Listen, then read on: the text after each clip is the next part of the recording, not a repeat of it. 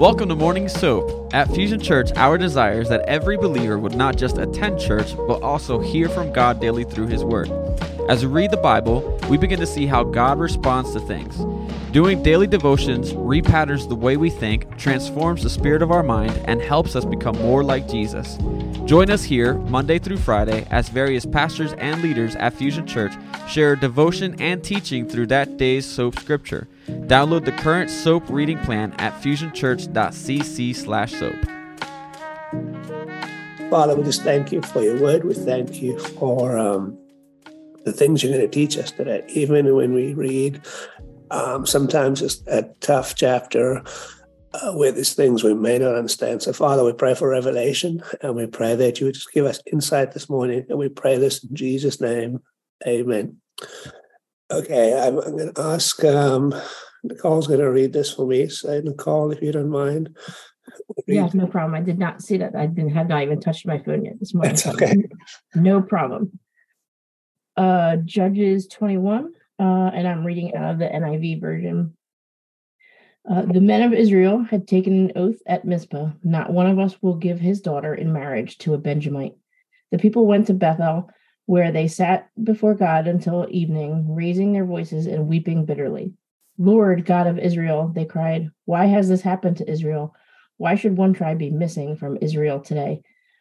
Early the next day, the people built an altar and presented burnt offerings and fellowship offerings. Then the Israelites asked, who from all the tribes of Israel has failed to assemble before the Lord? For they had taken a solemn oath that anyone who failed to assemble before the Lord at Mizpah was to be put to death. Now the Israelites grieved for the tribe of Benjamin, their fellow Israelites. Today, one tribe is cut off from Israel, they said. How can we provide wives for those who are left, since we have taken an oath by the Lord not to give them any of our daughters in marriage? Then they asked, which one of the tribes of Israel failed to assemble before the Lord at Mizpah? They discovered that no one from Jabesh Gilead had come to the camp for the assembly. For when they counted the people, they found that none of the people of Jabesh Gilead were there. Verse 10. So the assembly sent 12,000 fighting men with instructions to go to Jabesh Gilead and put to the sword those living there, including the women and children. This is what you are to do, they said. Kill every male and every woman who is not a virgin. They found among the people living in Jabesh Gilead 400 young women who had never slept with a man, and they took them to the camp at Shiloh in Canaan. Then the whole assembly sent an offer of peace to the Benjamites at the rock of Rimmon. So the Benjamites returned at that time and were given the women of Jabesh Gilead who had been spared, but there were not enough for all of them. The people grieved for Benjamin because the Lord had made a gap in the tribes of Israel. And the elders of the assembly said, with the women of Benjamin destroyed, how shall we provide wives for the men who are left? The Benjamite survivors must have heirs, they said, so that a tribe of Israel will not be wiped out. We can't give them our daughters as wives, since we Israelites have taken this oath. Cursed be anyone who gives a wife to a Benjamite. But look, there is an annual festival of the Lord in Shiloh, which lies north of Bethel, east of the road that goes from Bethel to Shechem and south of Lebonah. So they instructed the Benjamites, saying, go and hide in the vineyards and watch. When the young women of Shiloh come out to join in the dancing, rush from the vineyards, and each of you seize one of them to be your wife. Then return to the land of Benjamin. When their fathers or brothers complain to us, we will say to them, do us the favor of helping them, because we did not get wives for them during the war. You will not be guilty of breaking your oath, because you did not give your daughters to them. So that is what the Benjamites did. While the young women were dancing, each man caught one and carried her off to be his wife. Then they returned to their inheritance and rebuilt the towns and settled in them. At that time, the Israelites left that place and went home to their tribes and clans, each to his own inheritance. In those days, Israel had no king. Everyone did as they saw fit. Okay, thanks, Nicole. As you can tell, this chapter is full of murder and mayhem. And we need to look back just a little bit for all of this to make sense. So,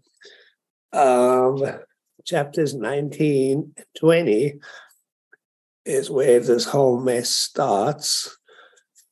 And in chapter 19, I don't know if anyone read this, but there's a Levite and his wife, and they were staying at a Benjamite city, and they were on their way home. Long story short, this guy, there's a suspicion that he's a Levite, but he has a wife, and the suspicion that his wife was unfaithful, and he had gone to meet with her to convince her to come back home. They passed through the city of Gibeah, and this is where the mayhem starts. And so eventually they find a place to stay. Some men from that city knock on the door and say, "Give us that man that showed up because we want to have sex with him." Total chaos. He says no, but he is his concubine. And so these guys take this woman, do unspeakable things. She comes back. They find her the next day, and she's in front of the door, and basically she's died. And so that's chapter 19. Chapter 20 is Israel gathers to discuss this whole horrific affair. The Levite tells the story. They demand that the Benjamites give up these men. And so they refuse. It leads to war. Israel gathers this huge posse, including something very interesting here, 700 left-handed soldiers who could basically hit a fly on a wall.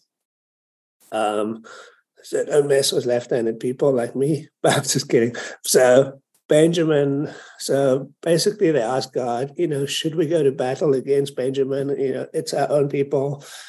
God says, yes, I'll give them to you. But in those following days, in those battles, the Israelites actually lose thousands and thousands of men. So it ends up with this whole strategy happening where they kind of fake out this attack on the Benjamites. Eventually, they overrun them, and only 600 survive. So there's 600 men left of the Benjamites. And now we get into chapter 21, where there's a huge problem. They don't want this tribe to basically die out. So now they need to find wives for these remaining Benjamites. As you can tell, a big mess going on. So here we are in 21. And it starts out with, now the men of Israel had sworn an oath at Mizpah, saying, none of us shall give his daughter to Benjamin as a wife. So we start with this oath. It's already an issue. So as we talk about 21, think about truth and grace. How the two go hand in hand. So there's the truth of what the Benjamites did, and there's the truth of what the Israelites decided to do to them. But somewhere in the middle was probably the right thing that should have been done. Now, so this oath had a lot of unforeseen consequences, right? So they decided not to give their woman, but now there's justice. But in this case, justice not only brings punishment, but it has a huge consequence for these Benjamite people and Israelites because their whole tribe is at risk. So justice is very important, but justice should guard against punishment that is too harsh. But in this case, it seems like this punishment is possibly too harsh. Now, when we think about justice, we have to look at God, right? Because God is the ultimate righteous judge. And all of us are guilty of sin, and all of us should be punished for our sin. But because of God's grace in giving us Jesus, we experience grace right through repentance. So just bear this in mind as you think about what's happening right here. Okay, so now we go on a little bit. And there's a question. So why has this come to pass in Israel today, that there should be one tribe missing? So this is verse 3 in Israel. I'm not going to go through all the verses. I'm just highlighting a few things. Now, the reason they're in this position is because of the excessive vengeance of the tribes of Israel against the tribe of Benjamin. Now, there's about 600 of them left, and most of them are now unable to marry because of the curse that was the oath that was set against them. And now there's the possibility of this tribe going extinct without finding wives. So this is the big issue that we are dealing with here. Now,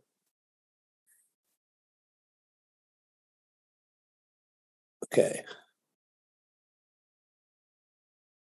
All right.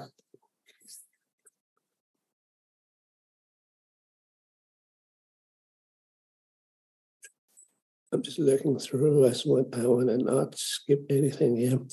Okay, so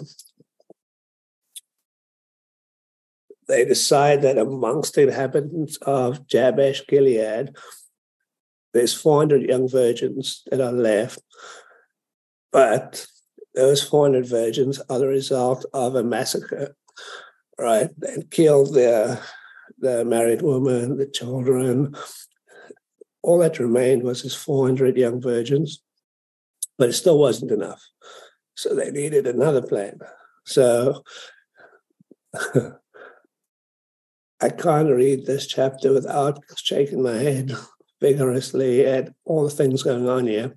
So towards the end, they said, well, let's go down to this little festival that's happening. There's going to be women dancing and whatever. And this is verse 20. So when the young women of Shiloh come out to join in the dancing, rush out from the vineyards, each of you sees one of them to be your wife.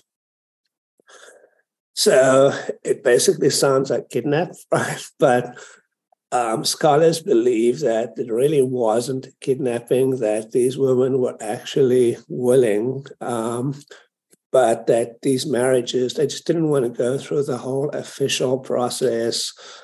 And that's why they say, while they're blah, blah, blah. And 22, do us a favor for helping them. So when your fathers or brothers complain, we will say to them, do us a favor because we did not get wives for them during the war.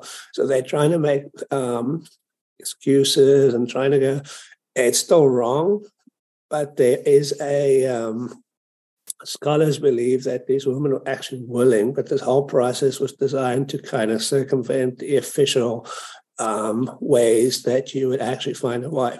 But either way, still wrong. So there's this whole charade that goes on. Now, they could have simply confessed their sin of making a foolish oath, right? But instead, and done the right thing, instead of trying to make two wrongs equal a right. So two wrongs never equal a right. So, okay.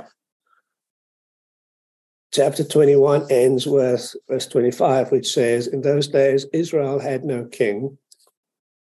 Everyone did as they saw fit, and hence the big problem, right? So there was no king. So there was a moral, political, social, spiritual chaos going on, right? And people had forgotten about God as the ultimate king. So everyone was doing what was right in their own eyes.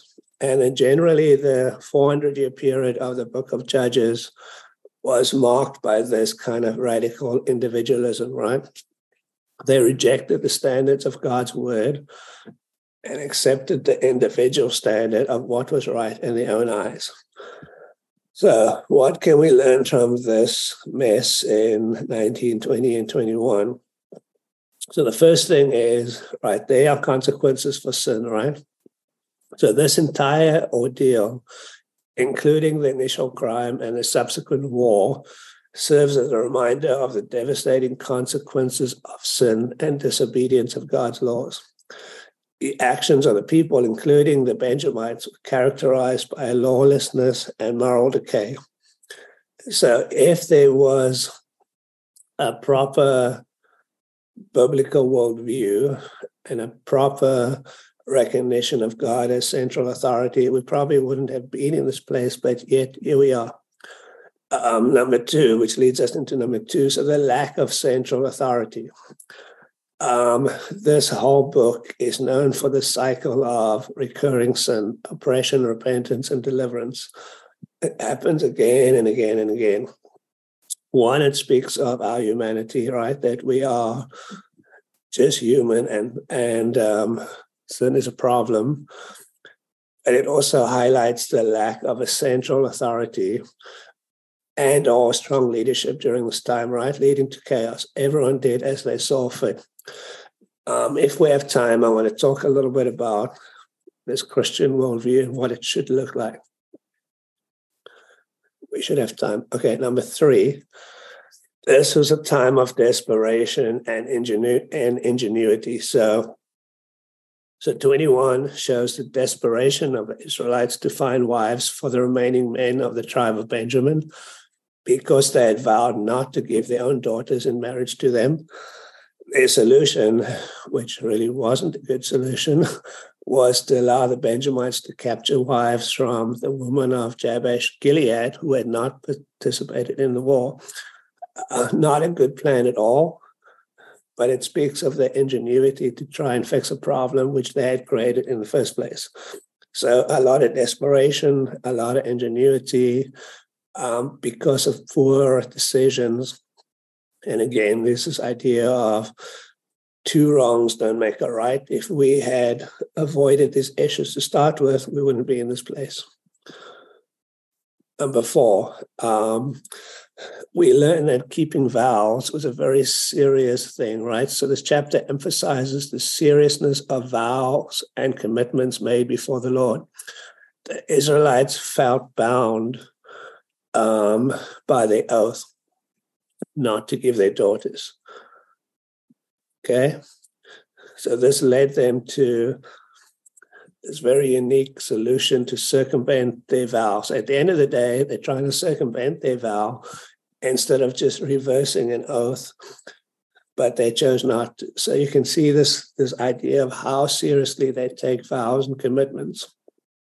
So the 5th thing we can learn from this is the preservation of the tribes was very important to them, right? I mean, historically, it's an important thing. And the book concludes with the assurance that the tribe of Benjamin will not be completely wiped out. The methods they chose were dumb, but the Israelites did not want to eliminate one of their own tribes, so they found a way to allow the tribe to continue. All of this could have been avoided if the Benjamites had done the right thing in chapter 19, I think it was 19 or 20, where they were asked to give up the offenders that had killed the Levite, but they would not, which probably speaks to a huge moral decay in that tribe, where you have men asking for another man to be brought out, to do bad things with. So it speaks of this level of moral decay that had happened at this time as well. So absence of moral absolutes, right? We just mentioned that. So it highlights the lack of moral standards during this time in Israel's history. The actions of the people, such as the abduction of wives, the killing of non-virgin women, reflect the lack of adherence to clear moral absolutes, right? Everyone does as they saw fit. Huge problem. So lack of a biblical worldview, lack of being able to see through God's moral lens, right? So 21 serves as a reminder for the need of 1, strong leadership, 2, the importance of moral values, right? And then 3, the consequences of sin and lawlessness. And it also demonstrates the complexities of dealing with difficult situations that you caused yourself and then making decisions within a moral framework. Okay, so let's look a little bit at this idea. Let me pause there for a second. Do you guys see the absolute mayhem and chaos that's been going on in these 3 chapters? And this is the last book of Judges, and it ends in this way. So, Joshua is gone. And if you remember in Judges 2, it said that a people had, let me just go back there real quick. so I don't mess this up. It said Judges 2, verse 6. Yeah, 6 through, well, let me just go to 10. Judges 2, verse 10 says, after that generation had been gathered to their ancestors, another generation grew up who knew neither the Lord nor what he had done for Israel. So within a generation or two, Israel had lost their focus on God, and they had stopped. They had lost their memory of what God had done for them. And so now here we are in 21 in absolute chaos. So it's just a reminder of, how important it is to keep Christ at the forefront of everything, because we're all at risk of falling into this moral depravity, without Jesus who saves us, right? So let's talk a little bit about what does it mean to have a biblical worldview? What does it mean to have a Christian? Another way to say that is to have a Christian worldview. So having a biblical or a Christian worldview simply means interpreting and understanding the world through the lens of the Bible, right? Through God's word. So it involves believing that the Bible is the inspired word of God and using its teachings and principles to form the foundations of what we believe, so our values and our actions. So clearly these guys in Judges had forgotten what God's values, true values and beliefs were, and the actions speak to that. So what's the first thing that, what does it mean to have a biblical worldview? So one, it means you got to have a God-centered perspective, right? So a biblical worldview recognizes the existence of a personal, loving, and sovereign God who created us, the universe, and everything in it. And God is seen as the ultimate authority and the source of all truth. And I think that's the problem that we see here, that they choose their own truth. God is not the ultimate provider of truth, and they are, in some ways, well, in many ways, they are just choosing to place their own truth in place of absolute truth, okay? So God is the ultimate authority and source of all truth. Number two, the authority of Scripture. So under this worldview, we consider the Bible as the ultimate authority in matters of faith, ethics, and morality. We see it as divinely inspired and without error, and it provides guidance for all aspects of our life. In Judges 21, it ends with that infamous phrase, they all did what was fit in their own eyes. And when we have the authority of Scripture behind us, we don't do as we see fit. We do as Scripture guides us, right? So it's totally different. Judges 21. Okay. All right. The third one is we have to look at our purpose as humans and in creation. So a biblical worldview affirms that God created the world and humanity with a purpose. We are unique creation made in God's image, designed for a relationship with Him and to reflect His character. So as I look at Judges 21, I don't see the actions reflecting, God's character. We are designed in God's image. And I always say that from the youngest age to the oldest age, we are designed with that God DNA in us, if you want to call it that. And there's no baby Holy Spirit, right? There's only one Holy Spirit. And so all of us are made to kids, adults, whatever age. We're all created to be able to respond to God's design and to the Holy Spirit in us. Okay? And then number 4, a biblical worldview acknowledges the reality of sin, tracing its origins to the disobedience of Adam and Eve, right, in the Garden of Eden, right in the beginning. And so we believe in the fallen nature of humanity, which helps to explain the brokenness and moral struggles in the world. It doesn't make it right, but it helps us understand why these weird things happen, why the Israelites chose to destroy most of a tribe. It explains that basically we are all under the curse of sin. We're all fallen in nature, therefore we need a savior, right? So that leads me to the next one. So redemption and salvation, right? So central to a biblical worldview is the concept of redemption and salvation through Jesus Christ, right? It's only through Jesus. So it reminds us that God sent his son to die for our sins, to offer forgiveness, but also reconciliation to those who believe in him. So hence the relational aspect of being in relationship with God through what Jesus has done for us. Okay. So this could be 6, I think. Purpose and meaning.